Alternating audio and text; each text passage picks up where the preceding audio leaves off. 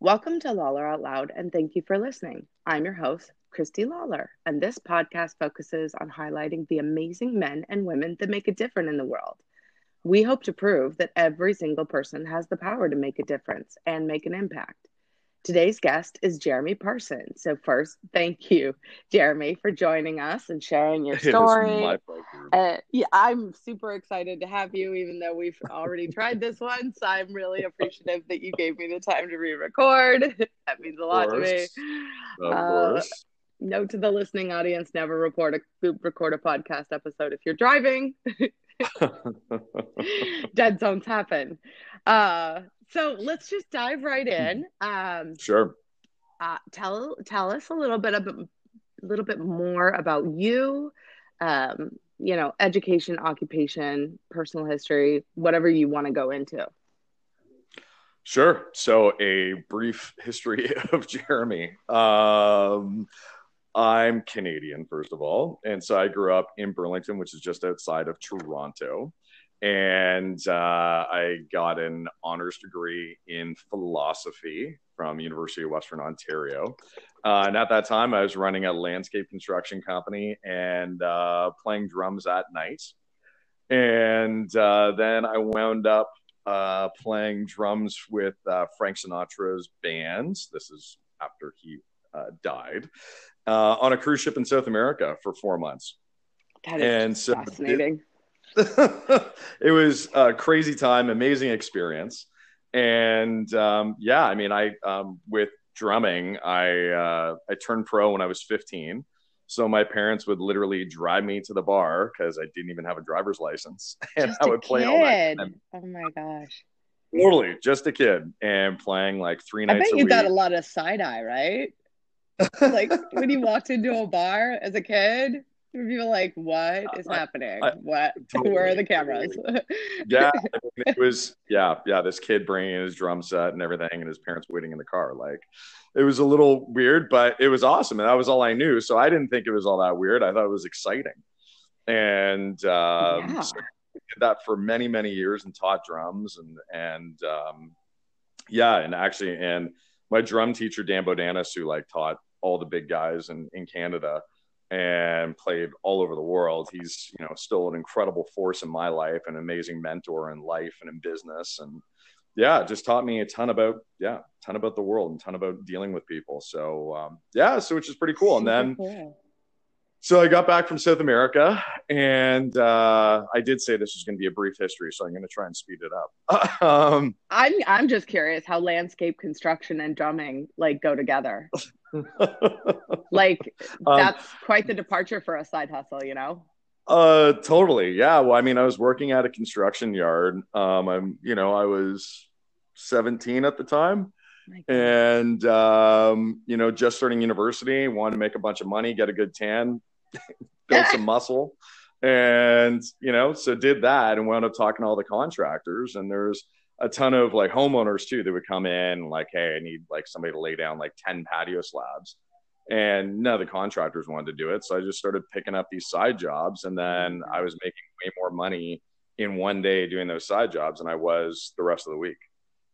So the following year, so when I was going into second year in university, I just decided, you know what, I'm just going to open up a company and start doing it full time. And I mean, it was a real gamble because I needed to make enough money to pay for my tuition and my fraternity dues and books Yeah. and like just living expenses.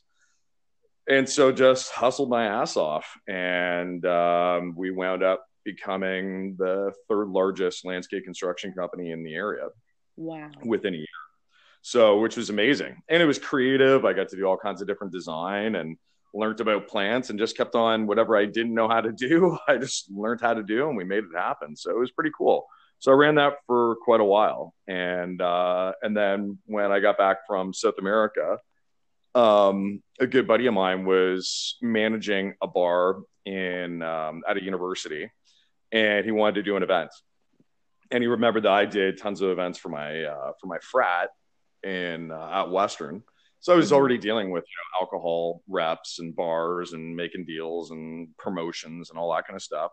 So he wanted to do an event. So we decided to do a flair bartending competition. And while we're putting it together, he's sort of alluding to the fact that he actually wanted to impress a girl that he hired. And so that's why he wanted to do this event. And so we did it. And we, put together like the best flair bartenders and got it sponsored by like Harley Davidson and a local brewery who's actually a client of mine today, Brick Breweries, and Polar Ice Vodka. And a couple of TV channels came with live eyes and took video of it, and a couple of reporters from the local newspapers. So the next day we're on the news and we're on the front page of 3 different newspapers. And you didn't know the press was coming? Like no they just idea. got wind of it and showed up? And they just showed up. Wow. Like it was insane. And so, yeah, I mean, we were literally on every media outlet the following day. And so then 2 days later, I got a phone call from Bacardi Canada and asking me who the hell I was and wanting to have a meeting. So it was pretty crazy. So I'm like, yeah, sure, I'm going to check this out. So I put together a deck that made it look like I've been doing this forever. And of course, I didn't say that. It just looked like it. Yeah. And showed up for the meeting. And still to this day, I've never had a meeting quite like this. Like it was the director of marketing and all of the brand managers all in one room. I come walking in, had no idea everybody was going to be there. And they started asking me questions about what we did and what we do. And then they started asking me some questions about a new product that they're coming out with, which was like Tampico. I'm pretty sure it was Tampico, and which is sort of like an Alizé at the time. And they just asked me what I would do with this product. Like, just totally on the spot. Everybody's staring at me. I've never worked in alcohol before. But I've been in a hell of a lot of bars, and I am a student of human nature. And so I've watched interactions. I've seen how bars operate. I've been to a million bars. And so I just started talking about what I think we should do with this product and who it fits in and the demographic and everything else. Yeah. They bought in. And then you're quite the salesman. It was crazy. It was very surreal. And then Anthony Amato, who was the director of marketing at that time, and I still work with him today, he's like, okay. So looks around the room. He's like, so who wants to work with Jeremy? Just raise your hands. And everybody did. Oh my gosh, that's so crazy. So if we're going to do 10 events, like what's the investment on that? Oh my gosh. I'm like, so I'm starting to calculate. I throw out some number. And he's like, okay, that's great. Okay, guys, I'll see you later. Jeremy, let's go downstairs. I'm just going to talk to accounting, get you a deposit. We're going to give you some product, and let's get this rolling. Yeah, that just never happens. It never happens. And to be under that much pressure, and with a firing squad, asking you questions, I can't imagine what that was like for you. And then to just come out of it so easily, too, with a check. Yeah, I know. Tell me about it. I couldn't believe it. Yeah. And the dining room area and bar at their head office literally looks like something out of Scarface. It's all like white marble and mirrors and everything. I was just blown away. I think I was too excited to be scared. And so I was just like, yeah, I think we should do. And boom, boom, boom, boom, boom. Never even once thinking maybe I'm saying the wrong thing or, at all. And just went with it. And then, of course, I got the check. Well, yeah, I mean, it was pretty cool. And then all of a sudden I got this check and I'm sitting in my truck and I'm like, okay, now I got to fucking happen. Right now. And now I have to go to work. I have to do this now. Totally. So, but I wound up putting together a really good group of guys who basically wanted to sort of follow the tour of what Cocktails was doing because they loved our events. They loved our competitions and that kind of stuff. And then the LCBO, so the Liquor Control Board of Ontario, they're the only seller of alcohol in Ontario. Okay. And they contacted me. And at that point in their stores, they were actually putting in kitchens to do cooking demos and all kinds of stuff. And so they wanted some sort of a cool sort of promo to launch these stores. And so they hired us to do flair bartending in there and work with some brands. So cool. At that point, yeah, it was awesome. I mean, amazing opportunity because now all of a sudden they are telling me what brands they want us to work with, and now all of a sudden I'm getting pictures and press of me working with Grand Marnier, Mm-hmm. with Grey Goose, with other brands that don't begin with a G. I'm just trying to think of them, Stoli and that kind of stuff. But yeah, I mean, and so which was awesome. So we started launching all these stores, which also got me traveling all over Ontario and dealing with their marketing people. And then they hired us to do this one more event at one of their largest stores. And so I show up and I'm seeing all this signage that they're giving away a BMW Z3. And I'm thinking, Wow. geez, it would have been nice if somebody had told me about this. And it turns out that they actually brought in the wrong company to do the tasting. And so this is for Corby's. And at that time, Corby's was probably the second largest liquor company in Canada. And all their bigwigs came in, so like director of marketing, director of sales, the CEO, like everybody. And they're looking at the manager and the LCBO people going like, who the hell are these two guys? Like, we didn't hire them. Oh And gosh. so, oh yeah. So 30 minutes before we're supposed to start, there's like massive chaos. They've got the winner there that's supposed to be receiving the car, and this just has to happen. So I had a little chat with people from Corby's, and I said, listen, this isn't our fault, but let's make this work. You don't have to pay me if you don't like what we do, but what is it that you wanted to happen here? And we'll just do it. So I'm running all over the place, picking up mix, grabbing shakers. I've got my buddy who I was working with, Martin. I still remember this clear as day. I mean, this is like 20 years ago. And he's cutting up all these crazy garnishes. And then boom, we pull it all together. We do this amazing event. And at that time, for about 6 years, we held the record for the most product sold that was being sampled in any LCBO. And so Wow. Corby's was, I mean, it was crazy the amount of cases that we sold to consumers who were coming in. And So they got clearly amazing. loved you. They did. They did. And so 2 days later, I don't know what it is with me in 2 days, but it just seems everybody has a 2-day waiting period before they contact me. But so the director of marketing at that time, Victoria Shepard, she gave me a call and said, I want to have a meeting with you. And so I came in, we chatted about what she wanted to do, what we wanted to do. And I took over the marketing and events for all their brands for all of Canada. Wow. So that's what took me national. Holy moly. I know. It That's was an incredible, oh my God. It was like the trajectory of my company at that point was like basically vertical. It was nuts. Yeah. I mean, you're going from doing like maybe 5 events a month to like 30 to 40 events a month. Jeez. And so, which is crazy. And meanwhile, I'm thinking, okay, how the hell am I going to do this? I need staff. I need people in different cities. I need this, I need that. And then what happened was working with them, I wound up working with different fashion lines, like with Versace and Holt Renfrew and all these different magazines and going on TV. And then they made me their vodka ambassador because at that time they had Stoli, Polar Ice, Belvedere, and Chopin. Mm-hmm. And so then, boom, all of a sudden I'm talking to the media about these products and I'm learning basically, media relations and getting camera ready. And it was an incredible experience that really, I mean, at that time, I'm like, wow, this is fun. Little did I know that was really setting me up for everything else that I was going to wind up doing later on in my career.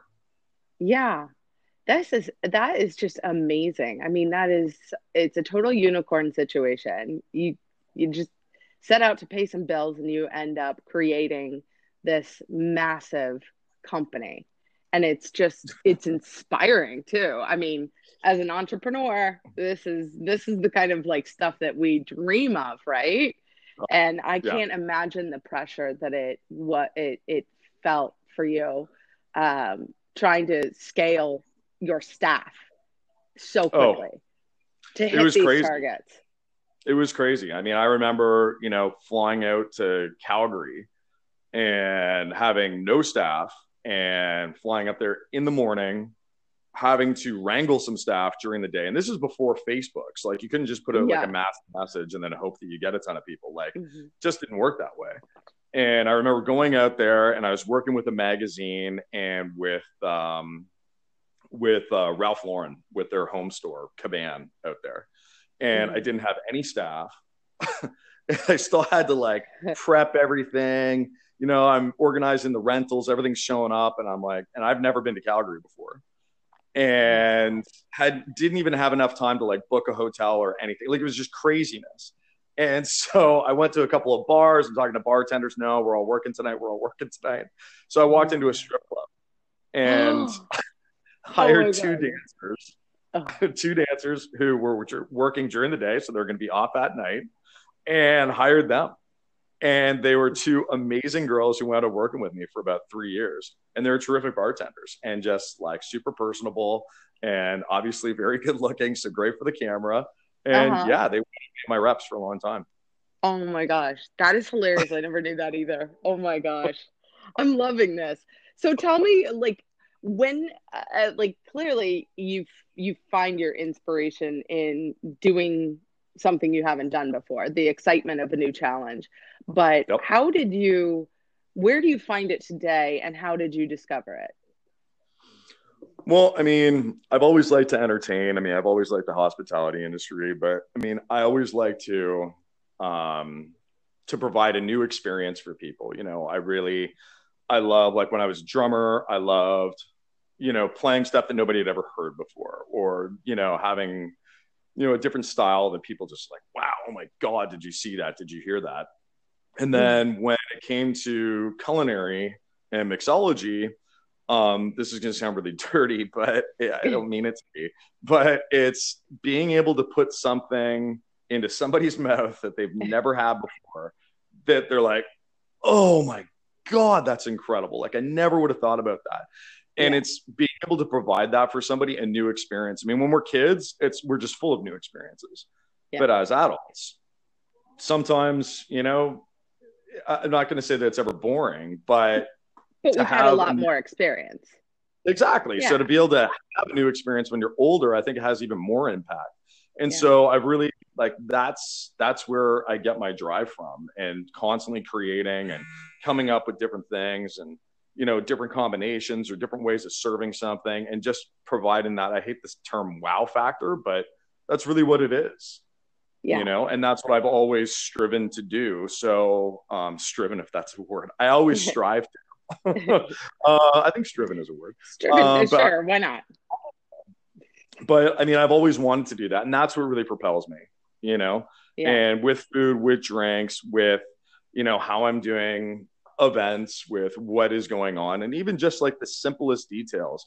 I've certainly found that now with social media, the way that it is, you have to come up with interesting things in order to be able to capture somebody's imagination. And there's so much to look at all the time. We're bombarded with all kinds of different, you know, cool visuals that now when I'm doing events, or, you know, I'm plating some food, or, you know, whatever, you've got to come up with something that's interesting, that's super visual, and that provides, you know, more than just one sensorial experience, but a combination in order to be able to build that memory retention. Yeah. No, you have to build an entire experience, and you're good at that. You're a natural at building and creating experiences. And I think it's not just the way that you engage with people and your personality, but it's your excitement and enthusiasm around showing something new to somebody, because I love creating experiences too. When I, you know, create my conference, obviously. I know you do. Parties, you do an amazing job of it. I know. Well, thank you. I appreciate that. But I mean, and part of this is, you know, when we spent those 6 weeks together, you were creating experiences for me as your traveling buddy. Just, you were opening my eyes and broadening my horizons. And, you know, every dinner was an adventure and something new for me, which was so exciting, because I was always willing to try anything. And I totally trusted you. I'm like, yeah, order whatever you want. I'll eat anything. And I remember, I think we were sitting at dinner once and you were like, can I order for you? I don't want to sound misogynistic. And I'm like, No, dude, you know way more than I do. You should do the ordering. This is awesome. Nobody's ever ordered for me. I don't, this is cool. Let's go. And it was fantastic, of course. I think it was that dinner at the MGM Grand when we were in Vegas. Yep. Yeah, I was like, I think I tried like 13 new things that night in one meal. It's fantastic. No, that was so much fun. Well, and I learned so much from you as well. I mean, because at that point, I had only worked in the States maybe, I don't know, maybe a dozen times. And, I did some work for Jimmy for Margaritaville. I launched my book out there in Vegas at the NCB show.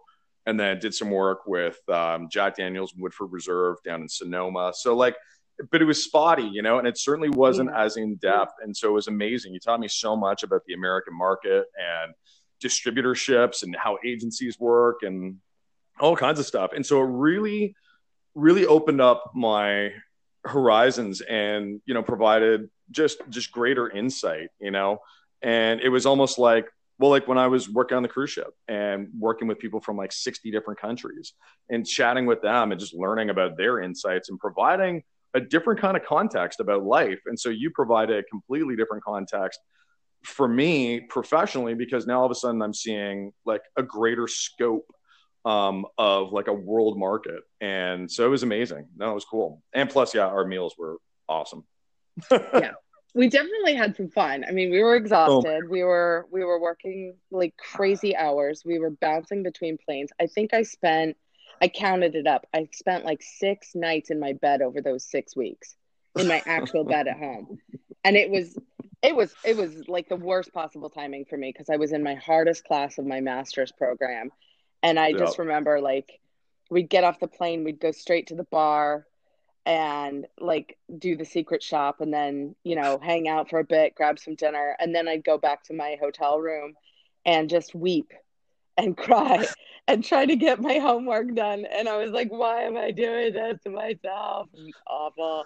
But it was such an adventure at the same time. And I really, because of going through that with somebody that I was building a lifelong friendship with, I never felt alone. And I taught myself that I can handle a lot more than I think I can. Because I think I don't know if I've ever been busier. Maybe having a newborn baby kept me busier, but that's a completely different stressful situation altogether, and another time to talk about that. Well, you're a tough broad, you've got tons of energy, you've got the never say die attitude, and it was great that we were together and that we understood each other, because there was a lot of stress, lots of long hours, long nights. Yeah. And we really depended on each other and we trusted each other, which we needed to do because you're spending that much amount of time together. And while you were working on your master's, I was working on getting myself out of a relationship that was horrible. So we were both working on things that made us cry. Yeah. But no, I remember doing those silent shops and going in and doing the chef's tasting menu and having cocktails. Yeah. And then the best was seeing the bartenders the next morning coming in for training, and they're looking at the guy who has everything prepped, everything ready to go, who, polished off a bottle of Stoli Raz the night before. And they're like, how are you still alive, man? And I now you're teaching that us. Too. Was that the guys at the foundation room in Vegas? Vegas. Yeah. Oh my God. I Vegas and also LA. And I remember getting there and going in on the Sunset Strip, walking over there at 4:45 in the morning and walking in, getting all the garnishes taken care of, setting up everything. So for all these bartenders coming in at 10 a.m. to learn about the new cocktails and how everything's going to be done.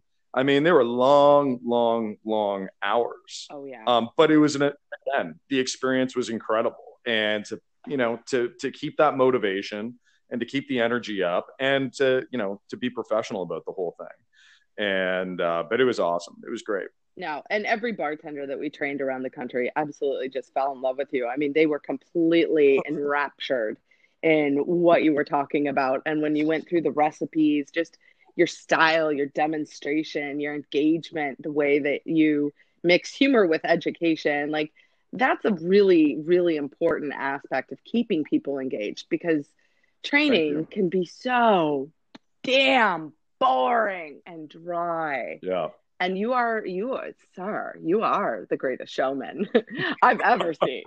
Oh my goodness. But it's really fun, and I've always enjoyed like learning from you because you were teaching me. I don't know if you realize that, but when we were spending this I time did. together, I was learning quite a bit from you as well. And I'll never forget the day that we had to try the wine, and we did that blind tasting with 240 different bottles. Oh my God. And our tongues were so purple and our teeth were so purple, and we were Um, really, really just almost drunk by the time we finished. And we were just doing that what, was a so sip crazy. of each. It was, It was a sip of each, and and putting together. I mean, when that was like an addition to the contract. Yeah, I remember that too because I stayed on for 3 extra days. yeah, And being in California, like right in the heart of LA, and yeah, and then when we started chatting about it, I'm like, okay, that's fine. Like, I got to pick between like 40 different wines. You know, who cares? And then all of a sudden, the next day I show up and they're like, yeah, so Jer, here are all the cases, and literally it was 3 rooms of yeah. cases. It took us hours I'm just to get them organized. oh, like we took up every single bar Yeah. space.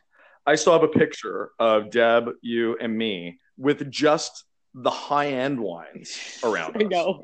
That was the $60 and over retail, Yeah. and it took the entire VIP bar at the Foundation Room. Like it was Yeah. just insane, and all the champagnes and everything. And I also remember getting there to organize it, and the doorbell rang downstairs, and nobody was grabbing it. So I ran down, and here's this woman, these like huge sunglasses, and this like white Mercedes SUV opening up the back. And I'm like, hey, can I help you with something? She's like, oh, are you Jeremy? I'm like, yeah, I am. And you are? Oh, I'm Sophia. And I look at the cases, and they're all Coppola. You were kidding. I didn't know this. She dropped them off herself. Herself, because she had missed the deadline for handing in all the cases. Oh my And God. I'm looking at like, Sophia Coppola? And she's like, yeah, yeah, yeah. You know what, Jeremy? Listen, I'm so sorry I missed the deadline, but I know you're the one who's putting together the wine list. And I just wanted to get these in. I hope you can still taste them, blah, blah, blah. She's going on and on and on. And I'm like, what do I say here? Do I talk about your wines, or do I talk about your family? Do I talk about the films? Oh Do I my talk about God. I didn't incredible know you are this. in business? Oh yeah, this is at like 6:45 in the morning. I'm sure like I did not look all that great from partying the night before. And here I am carrying in all the cases, and she was so nice. And we just kind of chatted. And she's like, "You're Canadian, aren't you?" I'm like, "How the hell do you know all this about me?" Deb must have filled her And in.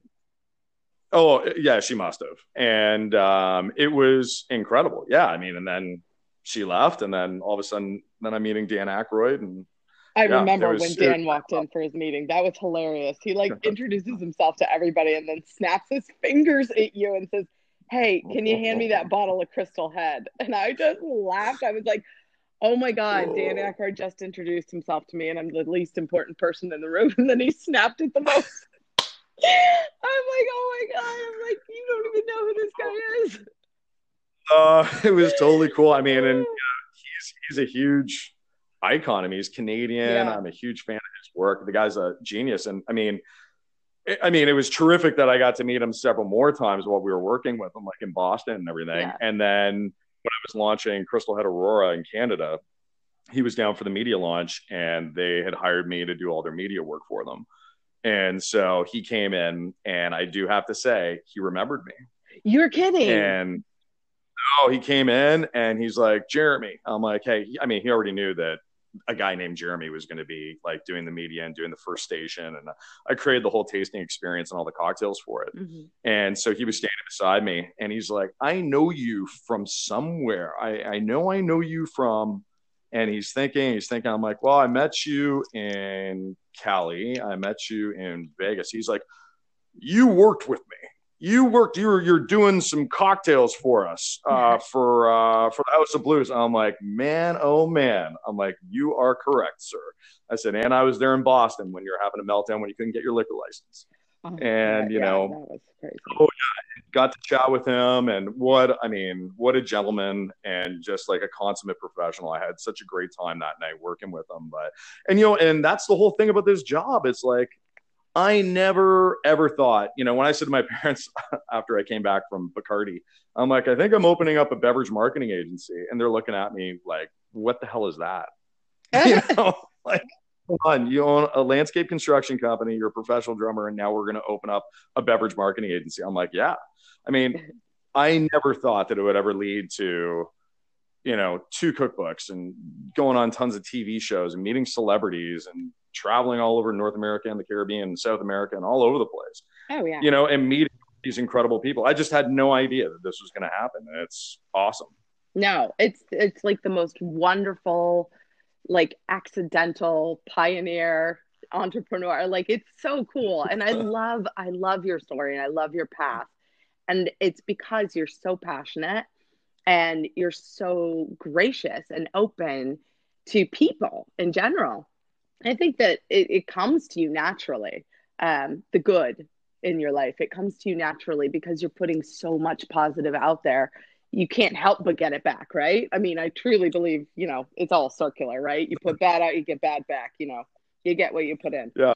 Yeah. No, I hope so. I mean, I've certainly had some shit happen too, but I mean, I hope so. And, but I think it's, you know, my parents, well, as I said, like my parents, my friends, my mentors, like I've just been so blessed to have such amazing people around me Yeah. who have guided me, who've helped me through things, who have given me amazing advice, who I've been able to, you know, sound off with and, you know, communicate with. And they've taught me so much, you know, how to deal with people, how to deal with different situations. You know, I mean, my drum teacher, certainly when I was going off to South America, I mean, he taught me many, many life lessons about, you know, hey, you're going to be going down there all alone. You're a hired gun.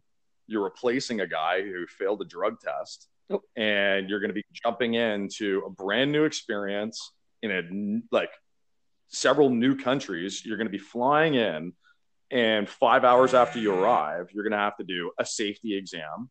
You're going to have to provide x-rays of your chest. You're going to have to oh do my all this gosh. stuff. And then guess what? You're going to shave. Oh yeah. I mean, it was crazy. So the ship's doctor had to take a look at me, and literally when I got there, they had like a small sort of outline of a human person of a human being. Mm-hmm. And he had to mark down any identificational scars in case I died or fell overboard and they needed to identify my body. Oh my God. Like, this is stuff that you never think of. No, I never would have You thought of know? that. No, I know. And, you know, I'm sitting there like watching a safety video because you're part of the crew now. So you have to know where like your muster station is and everything else. So I'm doing all this stuff. And meanwhile, I'm like, I just want to get to my room and have a shower, have a nap, and like meet who the hell I'm playing with. And because I'm looking at my watch, I'm like, as far as I know, like I start at 4 o'clock every single day, and this is 2 o'clock. And then, yeah, I mean, I got to my room, shaved, showered. I didn't even know where the hell I was playing. I had to ask an engineer, and he took me through all these like back ways. And then all of a sudden, I walk out on stage. The guys that I'm playing with are already there, and they're looking at me, and they're like, "You're late." Oh no. Putting together my drum set, like that kind of stress. Yeah. And then you're playing in 400 people. Mm-hmm. And it's like, okay, you know what? You have to put everything behind you. And you've got to figure out how to get into a mode that blocks out everything, compartmentalizes everything so that you get into and you're camera ready and ready to rock. You know, but and Dan taught me how to do that. And my parents taught me how to do that when I was a kid playing piano in front of, you know, 1,000 people. And it's like, you have to be able to let go of the things that have gone on in your day in order to be able to actually accomplish what the real goal is. Yeah. I got to be honest, brother. I am learning so much about my friend of 12, 13 years that I didn't know. This is my favorite thing about doing a podcast is I get to interview people I don't know or people I know really well and learn a ton of new stuff from every single person. And I'm loving getting to know more about your entire life's history. I love it. So obviously, you're a very positive person. I've already said this. You're very happy. You engage easily. So I'm wondering if you can give me an example of a time in your life where you had a negative experience and how you were able to turn that into a positive memory. So I guess maybe we'll talk about the professional first and personal second. How about that? Okay, sounds good. So professional. I was probably in my 5th year of business, maybe like 5th or 6th, and signed a very big brand, which I'm not going to disclose, with an agency. And I was like, wow, like this is amazing. And it was for all of Canada to launch this product and do all these tastings. And this was like a very big contract. And I wound up getting stiffed on it. Oh. And I had used all of my savings. I put everything in to be able to keep this train rolling and keep stuff going and buying POS and creating different things and picking up product and doing everything. And I wound up getting stiffed. And I will never forget that. And it almost destroyed my company. Well, actually, and it totally should have. And I was then faced with the problem of, okay, so fine, we're not working with these guys anymore because they can't pay their bills. And now I've got all the staff, I've got suppliers, I've got all these people that are owed money, and it's my name on the line. Yeah. And I'm thinking to myself, I was in my truck, I'll never forget, driving back to my place. I was living in like a work live space in Toronto, which was crazy. I mean, it was really, really cool. I mean, I had a dominatrix who lived on one side of me and a drug dealer on the other. That sounds amazing. Yeah, it was a very interesting neighborhood. And I get there and I thought I was going to have a heart attack. I started thinking about it. And I started feeling very overwhelmed. Obviously, I mean, I was only like 27 at this time. That's terrifying for any age, but I can't imagine going through that in your 20s. Oh, it was like, even as we talk about it, I feel like I'm getting that anxiety feeling. It's brutal, and I just remember, I'm like, okay, I started taking deep breaths. I'm like, okay, I am not going to do what these guys did to me to everybody else. I'm like, I'm just not going to. I've worked way too hard to develop my company, to make my contacts, and my reputation is on the line here. Yeah. And so I made a list of everybody and the amounts and everything, and which to properly compound the stress, right? You're like, let me go ahead and make it worse on myself. Well, it was crazy, and then I'm like, okay, I'm going to start making these phone calls and telling people what the deal is, what has happened, and assuring them that they are going to get their money. It's going to take a little bit of time, and if they can just work with me on it, but that they are going to get paid and that they need to trust me. Yeah. And as hard as that was to do and humiliating, it taught me such an incredible lesson that I still use today, is communication is everything. And if you're honest with people when you're, having a hard time, even having a great time, you just got to have great communication and always be honest with the people who are around you, who you work with, because guess what? They will understand and respect you more. And every single person thanked me at the end of the conversation and said, Jeremy, we believe in you. No problem. Every single person. That's amazing. And it is amazing. And that taught me everything I needed to know. And it also really taught me about the relationships, especially in this industry, which is all relationship driven, because we all depend on so many different people doing their best and being there.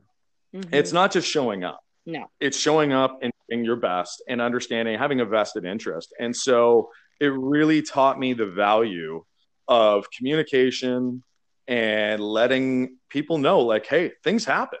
And guess what? All those people have had something happen to them And so they understood. And so, I mean, thank God I had other contracts that were going on, and I just chiseled away Yeah. and broke all of that stuff and got people paid and came out on the other side. You know what? And I picked up a bunch of other clients and a bunch of other amazing things happened so that I was able to get everybody paid off quicker. And guess what? My company took another huge leap forward with several more new clients. And then, a year later, my book came out, my first book. Wow. And so it, oh my God, I'm going to go bankrupt to, oh my God, I'm on TV with my very first published book. Welcome to Lawler Out Loud, and thank you for listening. I'm your host, Christy Lawler, and this podcast focuses on highlighting the amazing men and women that make a difference in our world. And we hope to prove that every single person has the power to make a difference and make an impact. Today's guest is Dana Moody. So, first, let me thank you, Dana, for joining us to share your experiences and your personal story and all of your ideas on how to make our industry better.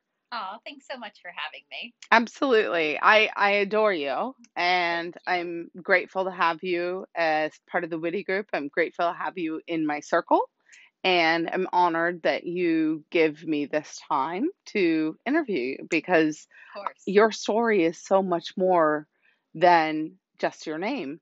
So we'll dive right in. Okay, sounds good. Yeah.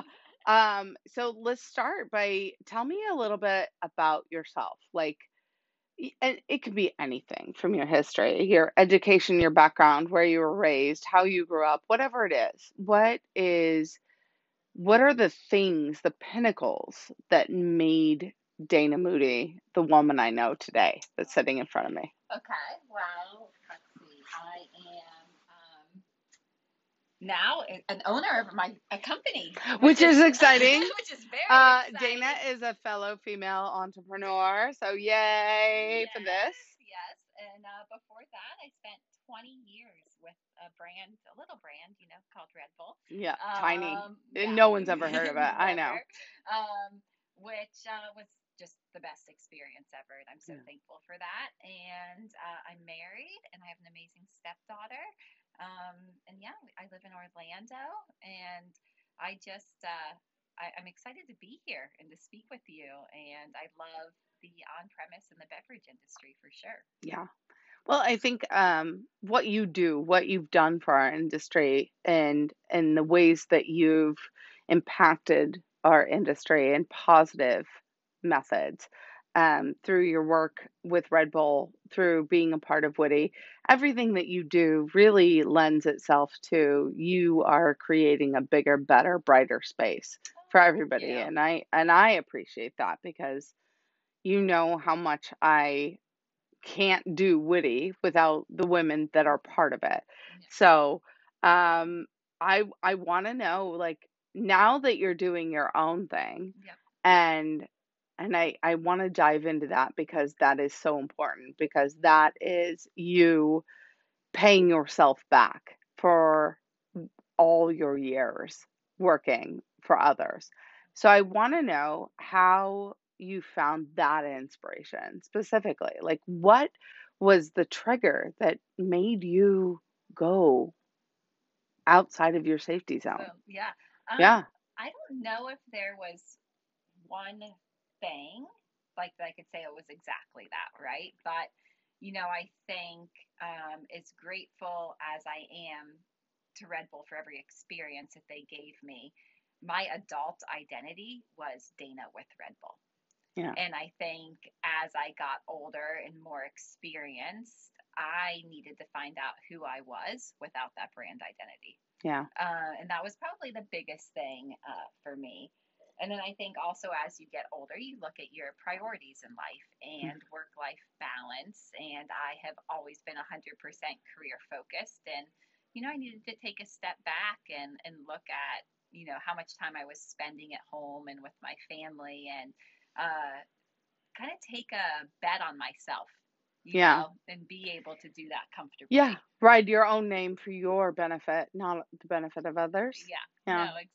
No, I had the same process. It was probably triggered by different things, obviously, because we're all different, but I realized if everyone is writing my name for their benefit, why am I not writing my name and my reputation for myself? Yeah. No, exactly. And you get to that point where when that is the question that you're asking yourself, you're you're really just selling yourself short and you're being quite stupid if you Yeah. don't follow that, Yeah. because you're asking yourself an honest question. If you can't come up with an honest answer, that in itself is your answer, right? Yeah.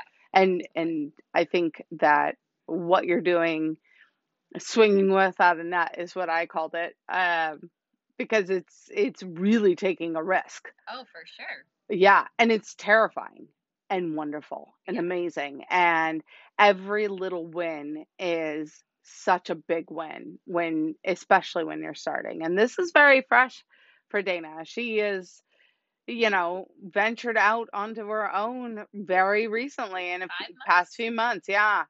Yeah. And it's hard to turn that flip side from, the salary and the benefits to, I'm probably not making the salary. I don't know if maybe you're Yeah. more generous with yourself, but I pay myself a terrible salary because Yeah. I want the company to have the ability to grow. No, And if for I'm sure. taking it, it's not growing. Yeah.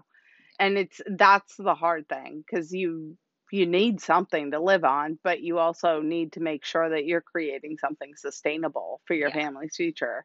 And that's the scariest part of it. So No, I for want to sure. know, if you have ever thought about the proposition of having endless amounts of dough, like no worries at all, Yeah. what would you do with your time? I have. And I would have a dog rescue. I can actually answer that pretty quickly. That's Yeah. awesome. I love it. Because that's something I'm super passionate about. And it's actually funny. When I went on my interview when I was in college to start with Red Bull, the vice president at the time asked me a question like, if you could do whatever you want, what would you actually do? And my answer was, I would have a dog rescue. And he Yeah. looked at me like I was crazy. And I said, "Oh, I'm sorry. Was I supposed to say, oh, I'd have my own marketing agency?" And he, Yeah, and he just like started laughing. And now I'm like, okay, that I is have my so own funny. agency. But eventually I'll have my own dog rescue. So, I think that's beautiful. I think I build it in, right? yeah, I mean, eventually. Tito's is vodka for dog people. Why couldn't Yeah. you? I mean, I built the Witty Group into CJL Consulting because I knew I wanted my company to mean something. I say go for it. Yeah. You can do it. I know you can. Yeah. You're you're a Woody woman, so you can do anything you Yeah. set your mind to. But I know you to be one of those people that just does. No. You don't ask, you just do. Yeah. And that's really, really important, because the people that have done the things that we all enjoy in this world, they just did. They didn't ask, they Yep. just did. No, And I for think sure. that's really, really important. And I love that answer. I think it's really awesome. So I'm wondering if you can give me an example of when you turned a negative experience or a negative time in your life or situation into a positive memory. Wow.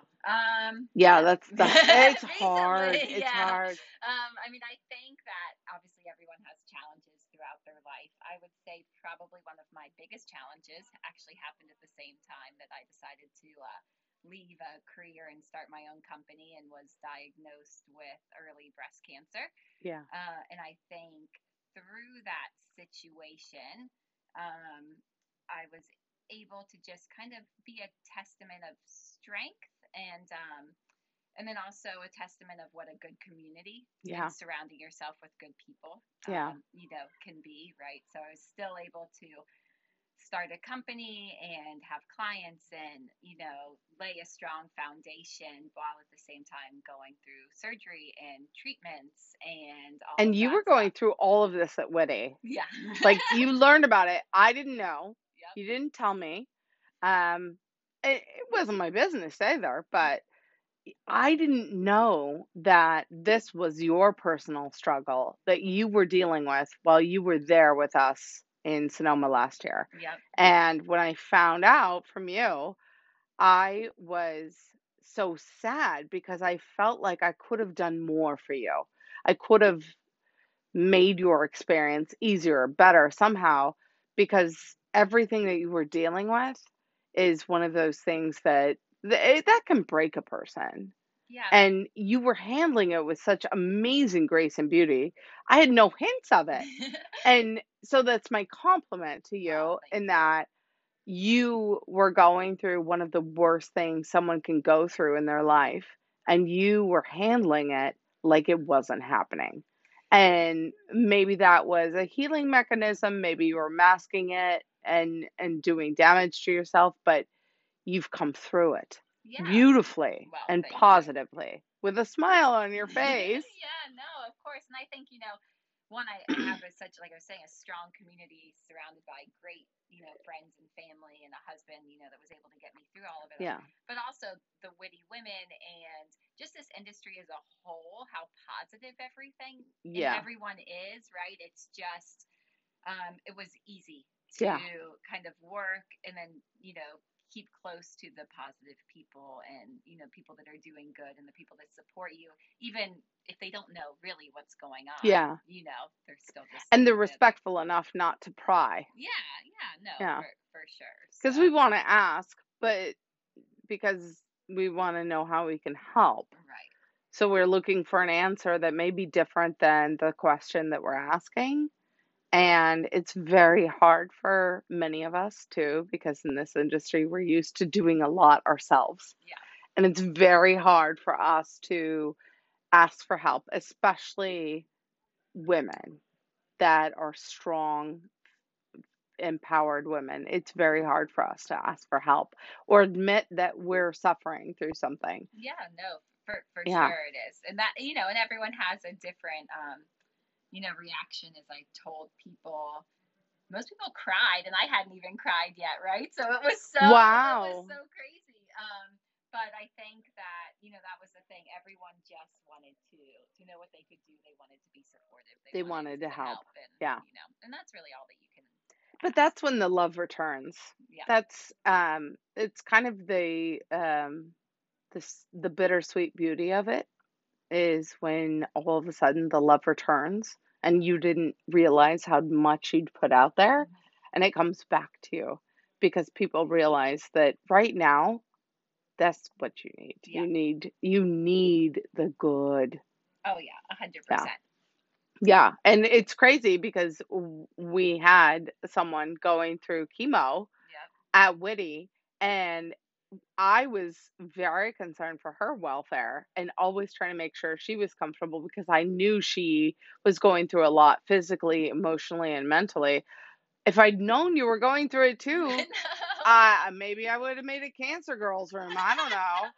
I mean, I hope you connect with her and you go through this with her because we're all sharing 100%. this life journey and we're all connected no matter what. And it's, we're all gonna falter at some point physically. Yeah. And if one of us falters too early, it's on the rest of us to make her okay. Yeah. No, to make everything as awesome as possible. Yeah. I think. Oh, sorry. Yeah. No. No, I was just gonna say. I think the one thing, because you mentioned, another lady going through cancer. The one thing that I've learned through this process is that everyone's journey with cancer is different, and it comes in so many different stages, and the treatments are so different. But it's their journey, right? And everyone goes through it differently. And you just have to respect the fact that it is their journey. Yeah. And it is going to be different, and it's not going to be exactly the way that you may think that it should be or the way that you would handle it. But well, and I told you, like, I'm always afraid of being like the awkward person that says the wrong thing that triggers the wrong idea.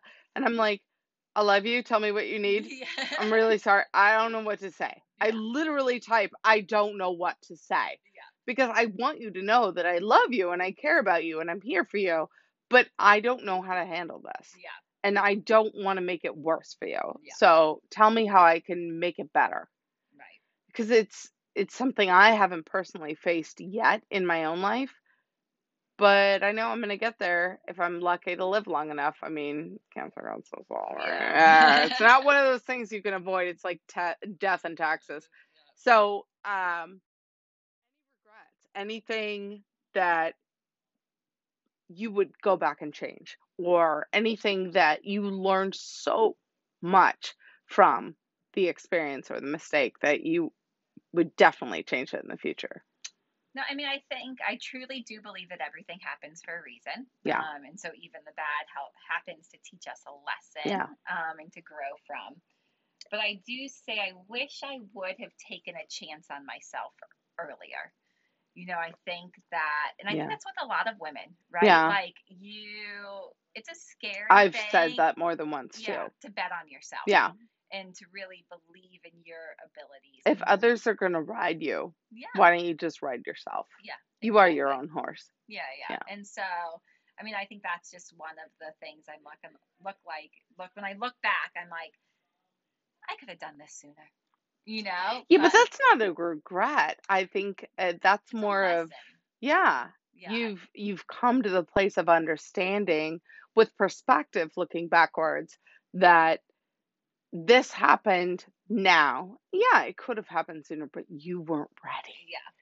And that's the beauty of it. Like, we realize we do the things we do when it's time. Yeah. No, for sure. So yeah, I mean, because I believe the same thing. Yeah. And I just don't really I can't say that I have a regret. Like, I think I've been very blessed, and oh my God, if I made a ton of mistakes, Of I've course. learned a ton of lessons, but they all have gotten me to where I am now. So yeah, no regrets. Well, have you ever learned something? And I'm legitimately asking because I'm curious. Have you ever learned something from something that came very easy, where it was immediate success? Have you taken away something from that? Where it became immediate success, I would say yes. I mean, I would say that I don't think until I started my own company that I truly understood how much people trusted me. Yeah. Or actually believed that, like, if I said something, it was actually going to happen. Yeah, but that's not learning from your immediate success either. No. Like, I mean, I learned, that was something I learned about perspective, I guess. Okay. That makes sense. Yeah, I'm trying to think, like, learning. Well, just because, like, I cannot personally recall a time where I set out on a task and it immediately worked and I learned something from it. If it immediately works, you move on to the next thing. Yeah. Right? So that's what I was asking. Like, if you, and I phrased it the wrong way, I'm sure. I was thinking, like, in all of these experiences that you've had, good and bad. Yeah. Do you have that standout time in your memory where it worked? You didn't know how, but you still managed to learn something? Because I haven't had that. Yeah. And I'm curious. I want to know that about others. I don't know if I have either. I mean, there's some times, especially in Red Bull land, right, how crazy it is, where you're like, shit, we actually pulled that off. Yeah. I produced Red Bull Guest House in Miami during Winter Music Conference, and there are times where we didn't sleep for weeks on end, and I'm like, oh my God, we actually did that. So there are those type of moments, and I think then I learned, like, when you have the right people working on a project, it is amazing what a group can accomplish, right? So, of course. So lots of those types of moments, but yeah. Yeah. I know, but that's why I ask it, because it's one of those questions that's very hard to answer, but it gives you a lot of insight into the person. Mm-hmm. And I think that by exploring our inner selves in a public forum, especially where others can learn from us and our mistakes and our successes and our absolute total fall on your face failures, I think that is how we humanize what we do and how we create the path, so that others know that this is something you can do, even if You don't think there's a path. There's always a path. So I want to know, and this is another rando question Okay. that I always ask. What would you want the listening audience to know about you? So I always say, actually, that I am here to make the world a better place. And that's what I would want the world to know, or your listeners to know about me. So whether it is through work, it is through family, it is through friends, it is through charity, my ultimate goal is to make the world a better place and to help those that are around me. Yeah. Yeah. Well, that's mine too. That's a really good answer, by the way. Thank you. Just egotistically speaking, because it would be my answer. But I think that's awesome because you never know how a stranger is going to approach you or perceive you. And it's really cool if you kind of provide that insight. Yeah. Yeah. No, I mean, there's no point in making the world worse than it is, right? Oh God. Oh God. No, I don't think anybody wants to be a detractor. Yeah. Like we all want to be progressive. We want to build each other and ourselves and we want to make everything better for everybody. But yeah, not everybody's idea of making everything better for everybody includes everybody. Yeah. And that is the struggle. So, if people want to learn more about you, about your company, how do you want them to reach you? Yeah, you can check out the company on DanaMichelleConsulting.com. And then the easiest way is to email me at Dana@DanaMichelleConsulting.com. Awesome. Yeah. Awesome. I'll put the links in your bio. And thank you so much for doing this and being my guest. I'm so proud to have you as a friend, have you as a witty woman. And I want to thank you all for tuning in to Lawler Out Loud, mixing up the mainstream.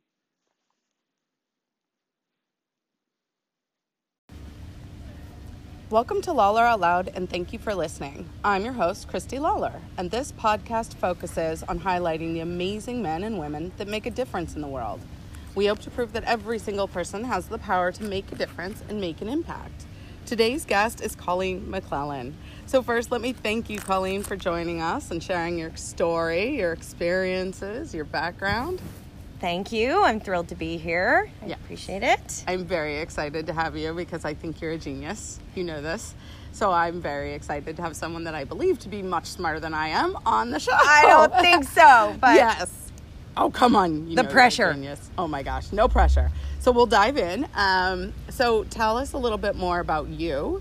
And it can be your background, your experience, your education. You know, what shaped you to be the woman you are, the powerhouse? It's a kind of a little bit of a winding path, I think. I started my undergrad in neurobiology, physiology, and thought that I was headed down a medical path. I really wanted to get into physical therapy. It's what I had, done part-time and then full-time, working in clinics and hospitals as a young person. And I was super passionate about it. And I think my first hurdle was I got accepted actually into PT school to do my grad work, and the cost was really prohibitive. I mean, it was going to be like $100,000 plus for a 2-year degree, sign on the dotted line and agree that you won't work while you do it. And I put myself through undergrad, so I had all this debt already. I was waiting tables. I had 4 jobs, just putting myself through, like part-time gigs and tutoring and waiting tables and doing all of this stuff. And, I talked to my folks, and it was one of those major turning points in life where I said, what happens if I get out and I can't get a job and I've got undergrad debt plus $100+ grand in debt for grad school? What do I do with that, Mom and Dad? Like, that seems like a big loan. What if I'm waiting tables? It's a very heavy burden. And bartending, and that's a great living, but not maybe enough to pay that off until I'm dead, right? So what do I do? What do I do? That's a very heavy burden. So in good form and fashion, the start date of grad school would have been before I physically had graduated undergrad also. And so I wrote for an extension. I said, can I start halfway through? They have 2 waves that come in. I'll start in the second wave, and I'm just going to work and save and whatnot. And they said, basically, suck it, because we have a wait list and we don't need you. You can reapply. They only take 70 people a year. Yeah. So I went to the beach and blew off some steam and told my parents that I thought I was going to work on a catamaran and stay in Aruba and not come back, basically. I was, what am I going to do, right? This is my whole life, this is what my game plan was. So as you can tell, I'm now in the food business and on the insight side of things. But I got a temp job to buy myself time to figure it out at McCormick Spice Company in the Sensory Science Lab. And I was a permanent employee within maybe, 4 to 6 months, and spent 17 years of my life with them. Wow. Hopping around. And I didn't know that. Yeah. Random. I worked in Sensory, which was doing mind-body connection work, so it fit with my education. But then I got a degree in IT and then an international business degree, and hopped from there to marketing and food service and innovation, and worked in tech for a bit, and then landed with Data Central. Was actually I hired them back in the late 90s as a partner of mine. Oh, wow. Okay. And cool. have known them for a really long time, and that's who I work with today. And it's a chance to help people connect the dots to grow their businesses. So I guess it's still a form of helping people. It wasn't quite what I had in mind when I started out, but I will tell you, I didn't know this path even existed when I was a student, and I am a food person, and I, have been studying wine now for the last 5 years and really enjoy that path as well. And you just passed another level, didn't you? Yeah, I just passed my WSET level 3 back in August, and I'm now a diploma candidate there for the next 3 years. I got an exam in 3 weeks. Don't send me good mojo. I'm a little stressed out about it, but it's personal for me, so I just do it because I enjoy it. So I've built my career then because of that instance with the rabbit hole syndrome. A new opportunity shows up, and I don't really think too hard about it. I take a chance, I take a risk, I go down the hole, and I just see where it leads me. And then, here I am sitting with you in this beautiful place and hanging out, and part of women in the industry, and could not have predicted that 20 plus years ago. I know. And so proud to be aligned with it. Yeah. Well, I'm proud to have you as a member of the Witty Group, obviously, but I think it's I love hearing the stories and the paths that we've all taken, because we've all ended up in this collective side of our business, but at the same time, like, our paths were no one set out to do what we do. What's your 5-year plan? Exactly. Just say yes to whatever happens and see where it takes me. See what the universe brings me, and then, take an adventure. Yeah, because every plan I've ever made that hasn't come to fruition has turned out way better than I could have ever anticipated. My end result from the first initial thought, But which is what I love. You shared that with me when we first met, and I will say part of my inspiration is how you've managed to, hit a wall or hit a stumbling block and flip it on its head and completely come out on the other side with a brave and positive attitude. And it inspires me to try not to get too, down when, I face an obstacle and I think, man, that's not how I wanted it to go, or that's not that was my plan, man. Yeah. And I'm like, some of us had other plans too, and man, look where they are now. And so you are an inspiration to me for that. Well, thank you. And I should tell you, that day that we met, and I was like in that sad, dark, twisty spiral of a place, I wasn't even myself. I knew I was unhappy, and I couldn't figure out how to pull myself out of that place. And then when we reconnected a few months later, and I was in a different place, and I was so much happier. It was an incredible transformation. Yeah, but you were so nice and kind and caring, and you could immediately tell like how much pain I was in, and it was really, really cool. And I was like, wow, she has a really amazing heart. That woman. I just admired you because I thought you were brilliant, but then I realized, oh, she's really genuinely kind. So you're very beautiful on the inside as well as the outside, for sure. I'm glad to have you as a friend. You. Absolutely. So obviously you do a lot of study for your work, and clearly you have that aptitude. Yeah. So I want to know, how did you find your inspiration? Where do you find it now? And how did you discover it? It's a great question. I'm not even sure I have an answer. I think I have a lot of self-doubt growing up. I think it's just part of my personality. I think I've always had that, I'm always curious, and I always have asked questions, but I also ask them of myself, like, what are you doing? Why are you doing it? Or is that really working? Or and so it's a pro and a con maybe, or a benefit and a curse. And I think what I've come to experience as I've aged is the ability to see people like yourself and steal from them their energy, like borrow from them their passion, or, like rubbing up against their elbows. I go, oh my gosh, so my inspiration, I think now at the point I am in my life now, I think when I was young, it came from different places, but today, seeing so many compassionate, mature, smart, competent, boys and girls, right? Like in this industry, who have formed sort of a tribe to support one another. Regardless what they're working on, private efforts, personal endeavors, in and out of the industry. Give me courage, I should say, right? To try new things. Or if I'm doubting something, I think I feel like now I have a group that I can reach out to and check in with, and also say, hey, when you hit something that was like the big uphill mountain you had to climb, how'd you tackle it? And I think folks today are a little more transparent than maybe they were 15 years ago, where they would have just told me, come to work, act like you're 25 years older than you are, change your haircut, wear a certain outfit, and then you will succeed. Today we're in a very different place, and so I think that inspires me to want to stay in the industry and make a path for the generations that are coming up under us, what I think is really exciting. Yeah, no, absolutely. And clearly that's my purpose in life too.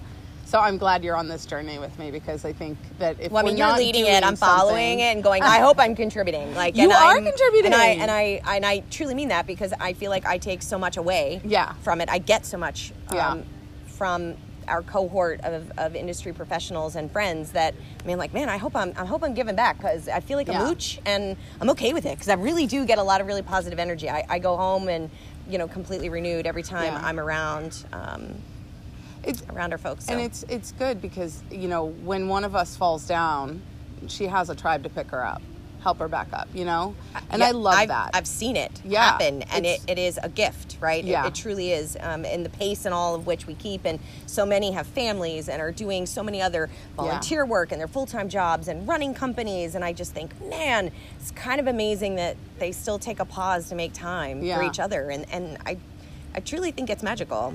Thank you.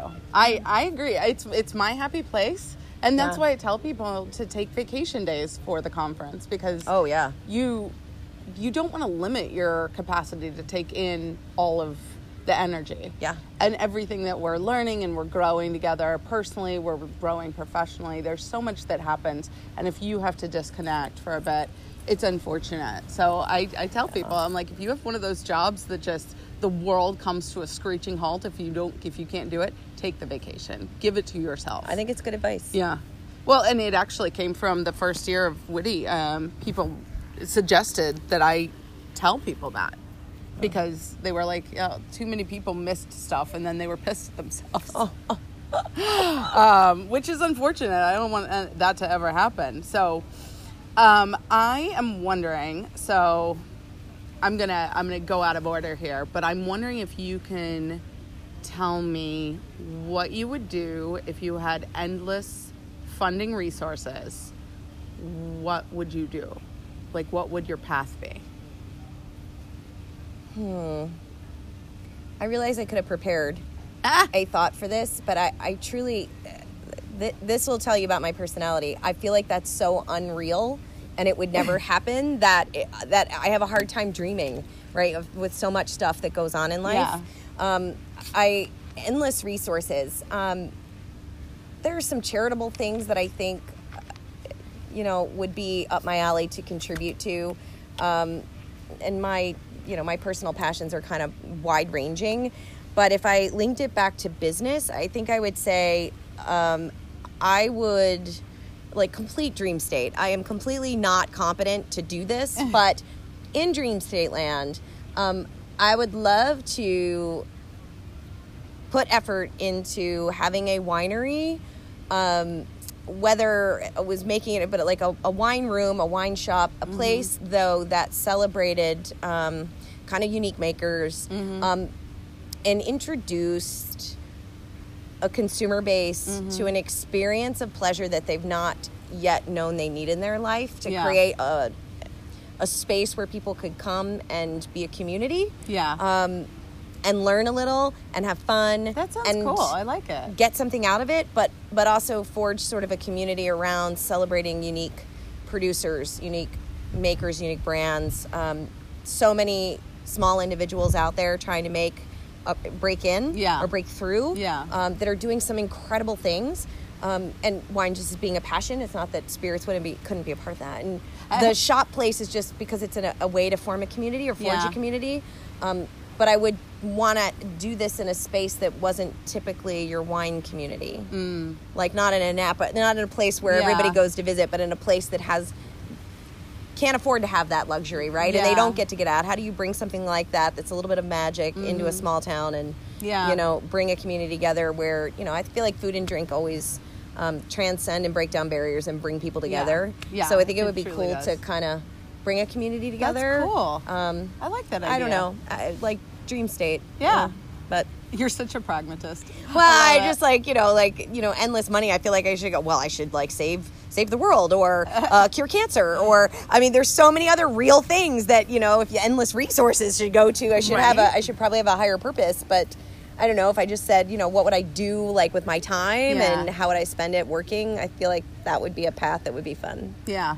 No, that's awesome. I like that answer. It's a good answer. I love it. By the way, I need to introduce you to my little gadget. You are... Oh, no, it's fine. You are going to love this since you're a wine geek. This is going to change your life. You can't live without it.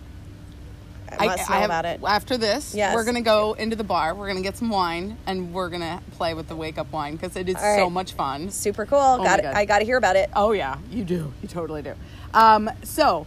what I want to know if you can give me an example of when you've turned a negative experience or a negative time or space in your life into a positive memory.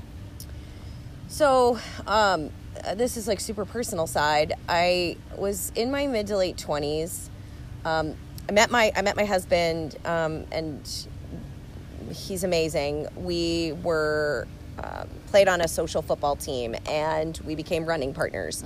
And we trained together, and we were running marathons together. And so we found our jam was to kind of partner up and do long runs together. And it was when we would, I think it's nothing more team oriented than helping each other get past the wall or mentally overcome when you don't think you can go another step, right? And I think it really, you get to know somebody, right?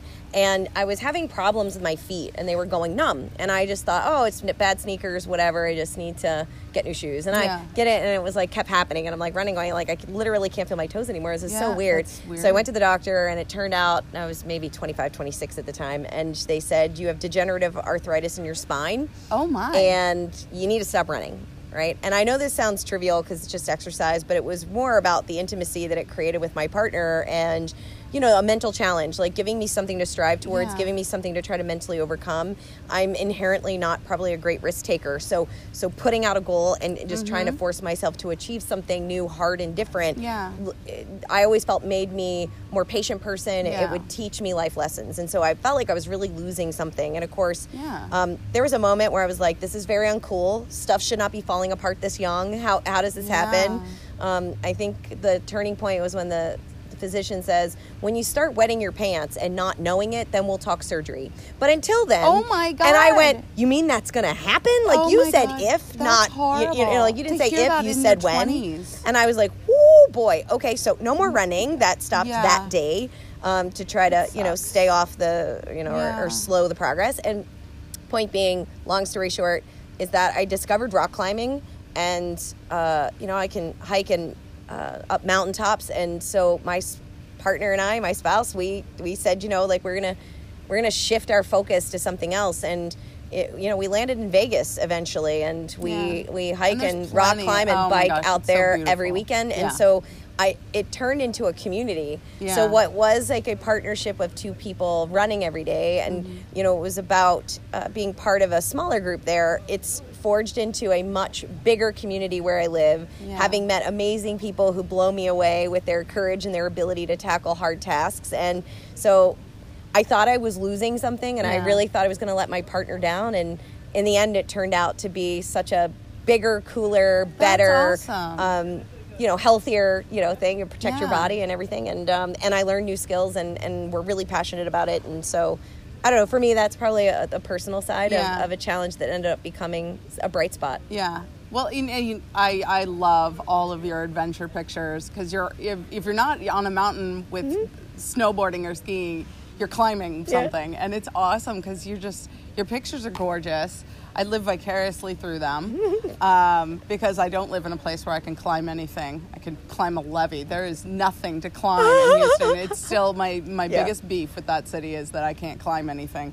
Because I'm from the desert and I miss it. You know? Right. I mean, Arizona, right? There's such beautiful scenery there. Yeah, and we lived in Vegas for a bit, several years ago. Oh, that's right, and we were constantly out there. We were hiking everything we could hike. I mean, it's just beautiful scenery, and most people don't even know about it, It's my favorite part of Vegas. Mine too. It's not that, not that the bright strip. light. Yeah. No, that's not my favorite it's beautiful area. outdoors. And I know. And I also think there's a balance that you get to from just being out in the outdoors. Yeah. That's like no other. And for me, again, like you described, like it's my other happy place too. Yeah. Right. I know I can rebalance my mind and set things straight on the weekend. Yeah. And also working out of a home office where it can be a little isolating, I visually can see the mountains, and I just think there's something just very special about it. Yes. It's a little zen for me. Yeah, definitely. No, I was working out of my home office when we lived there too, and I had it on the second floor so that I could look out the window and look at the mountains. Yeah, it's amazing. Yeah. No, every hotel room I get there and they're like, would you like to upgrade for a strip view? And I'm like, no. Why? I want to see the mountains. Are you kidding? That view's way better. Oh my gosh. It's so funny. And I'm like, I get it. People like the lights. I get it. So I'm wondering if, do you have any regrets? Anything that you would go back and change if you could? I kind of have a personal beef with the word regrets, I think. My life is a rabbit hole syndrome, right?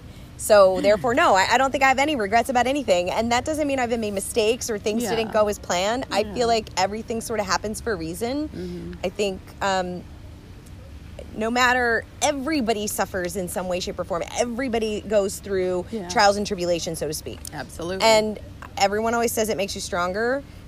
And I think that's correct. Yeah. And I think I've made it personal mantra, I guess is the best way to describe it, to say, learn something from whatever's been put in front of you. There's a reason this is happening. Try to learn from it. But I think carrying around a regret is just a waste of your energy, right? Because going back in time is impossible. From it yet. Yeah, exactly. So sure, are there things I don't want to do again or make the same mistake a second time? Of course. Yeah. I think that's all very fair to say, but no regrets. Yeah. I'm excited to see what the future holds, and I'm proud of all the ups and downs and potholes I've fallen into along the way too, because they've created the path that you're on. Yeah, right. Yeah, and you're doing great too. Well, I mean, I don't mean to sound. I think a regret is just pretty much a negative memory of something that you haven't processed yet, because once you process it. Yeah. Then the world opens up and you can see things differently, So definitely have had some of those in my life for sure. But I definitely think by now, I mean, let's say I'm an old bird. So at this point in my progress, I think I have come to good places with all of it, but not alone. Yeah. Right. So having a bit of that tribe has helped me process a little more quickly. Yeah. Lots of things that happen, personally and professionally throughout my life. I mean, I think growing up in this industry, food and beverage has been it's been a very tight organization for a very long time with a type of employee that's always fit a mold, and I've never fit anybody's mold. I'm like always swimming upstream, and that's always been a challenge in my life. And I think there has been times, especially younger, that I wish I was different. I wish I could just fall in line and be like everyone else, or why do I make waves accidentally, right? But I've come to learn that it's being able to ask questions and challenge a situation is also what's advanced people's businesses. It's also what is innovation. It is and that's kind of, I landed in a job where that's what we do every day is ask questions. Yeah. So I may have just been in the wrong place. Yeah. So I found my home, and that's awesome. And now that's good. That's cool. And that strength that comes from that statement. It was a grind. Not gonna lie, it was a grind. But I feel like everybody has that type of journey at some point. Well, I feel like those of us that don't fit into a conventional box, we're just the box makers. So and you for sure. I didn't find a box that fit me. No, so I just went and built my own. Hands down. Yeah, hands down. It's courageous nice and courageous and just amazing and awesome. And I would love to believe I'd have that grit. I don't know that I do, but I'd like to believe that if I was down and out, that I too could build the box. I've spent a lot of time going, I gotta find a box that's roundish, or and just keep searching and not give up. But to be entrepreneurial spirited like that is truly a gift. Oh, it's not without its pitfalls, but I'm so grateful for it, like to be able to do it and just go. And I didn't even realize that about myself until maybe a few years ago. Which is shocking, right? Yeah. Because you're confident, and I would have thought she's dreamed of it her whole life. She's always had this path, and I know the story, so I know that not to be the case, and I find that empowering, and I just go, see, if she could find it in herself to come up with solutions and make it happen, maybe I could too. Of course, right? You can. And but I just kind of had a self conversation one day, and that's what Laura and I were talking about when you walked up. I just realized, like, no, this is what I'm going to do. And no one can tell me no. I'm just going to do it myself. Right. And I don't know how that just didn't happen sooner, but when it happened, it was you put it out in the universe, and then people are like, let me help you on your journey. I know. And they just keep coming up to you saying, I want in. I want to help. I want to support. And I go, oh my gosh, she is tapped into the universe and made it happen for herself, and that is empowering. I mean, that it's just amazing. Well, thank you. That means a lot to me, because I do suffer quite a bit of confidence issues sometimes. Like, you would never know, right? And but I think it's just such an internal, personal thing. Yeah, we wouldn't know that about so many people that we admire. Yep. That so I feel like me coming clean with that, when people wouldn't expect to hear that from me, and the way you've owned your insecurities, when I would never expect to see that in you, I think that by doing that, we're giving other people the power to recognize that everybody suffers the same human condition, and it's beautiful, and it's part of you, and we're all going to work together to kind of help each other through those moments, I don't disagree. I fully, at first, I would tell, 10 years ago, I probably would have said, the old ad, never let them see a sweat. Yeah. Right? Yeah. And it was all about sucking it up. Don't ever let anybody know you're nervous. Yeah. And just grind it out. And I think we're at a different time and place, and I think that's incredible, because I probably wouldn't have I'd be sick to my stomach and nervous and super self-doubting years ago, and would never have mentioned it, because by letting people know your weaknesses, well, that could be leverage, right? Or you're instantly putting doubt in someone. Why would they trust you now? Because you put that out there. And now, at this point in my career, I'm going, I'm not embarrassed to say it. It's just transparent. It's just real. And I feel like people give you back by putting that out there. Yeah. They give you strength. Yes. Right? And they give you a little courage to get over that hump, or deep breathe and make it through, knowing that there's some cheerleaders out there. Yeah. They got your back, and they're rooting for you, not against you. Yes. And that's just it's awesome. It's just a really bright shining star in my life. It's good to come clean, number one. Like, it's good to feel like I can be myself and be honest, but also that being honest is not something to be ashamed of. Yeah. No, it's cathartic. Agreed. Yeah. For sure. I couldn't agree with you more.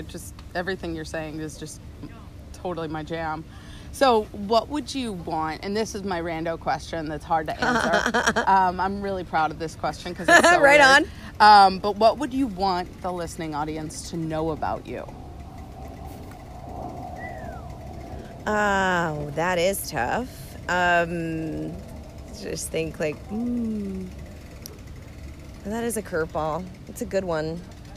What would I want them to know about me? Total stranger walks up to you. What's the way to approach?